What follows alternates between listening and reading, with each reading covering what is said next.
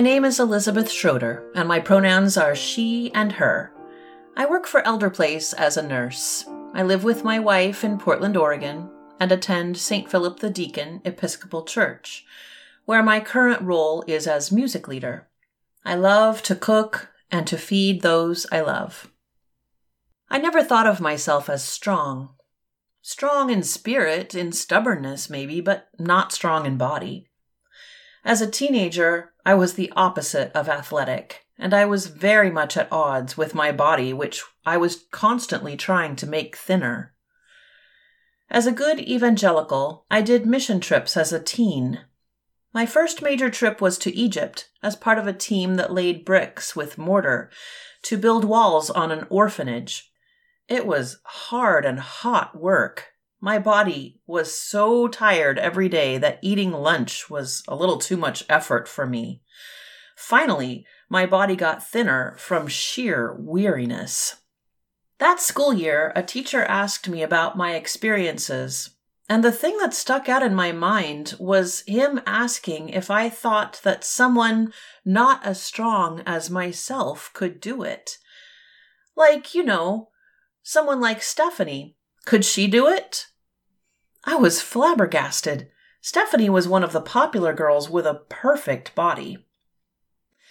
It took me decades to understand that my body is strong. My body is capable.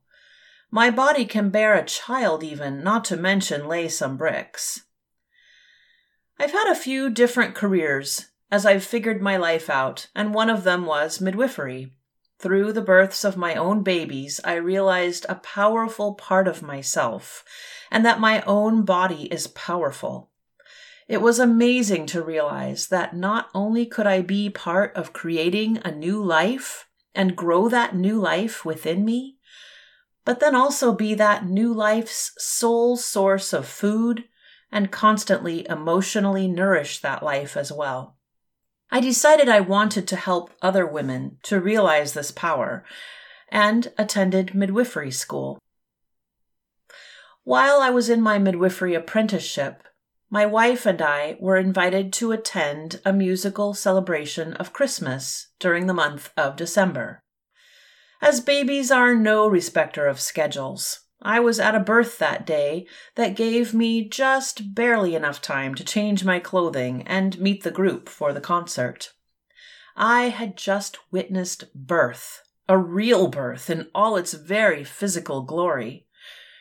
I watched the mother work so hard and be so focused on her physical experience of birth, with blood, amniotic fluid, smells, sights, sounds.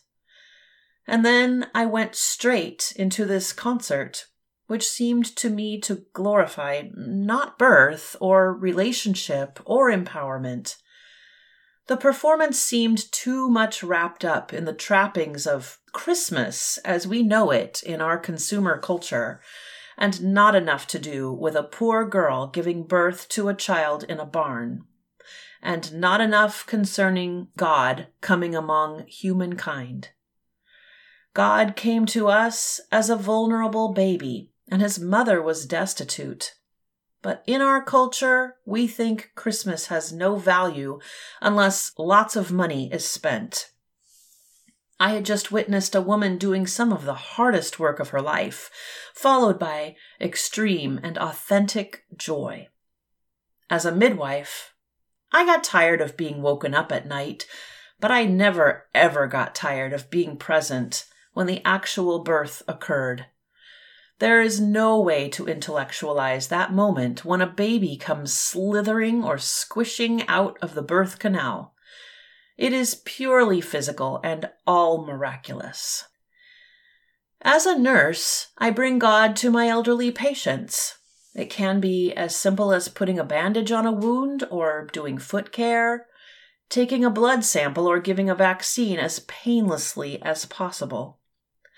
These are ways in which my body cares for other bodies, ways in which I have the opportunity to bring God to others in a very bodily way.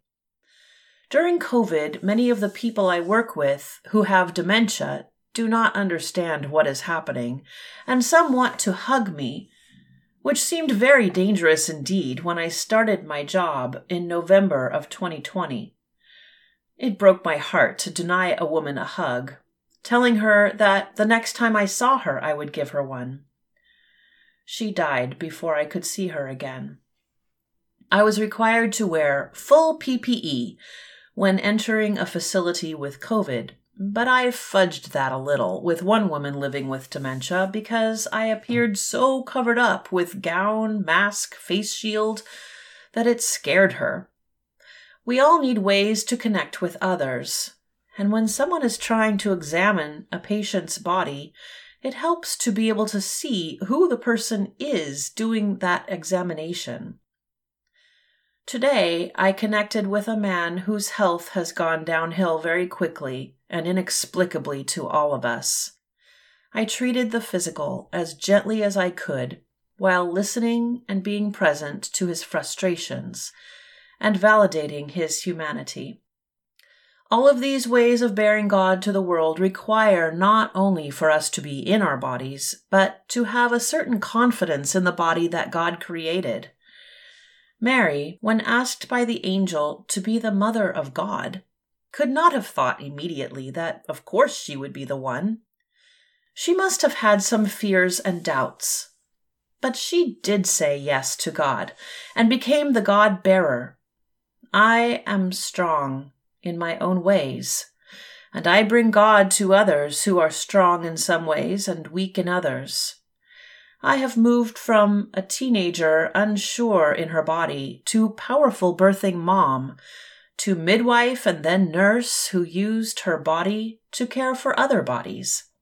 Because I am confident in my own body and in being God's beloved child in every way, including in my body, I am able to bring God to the world.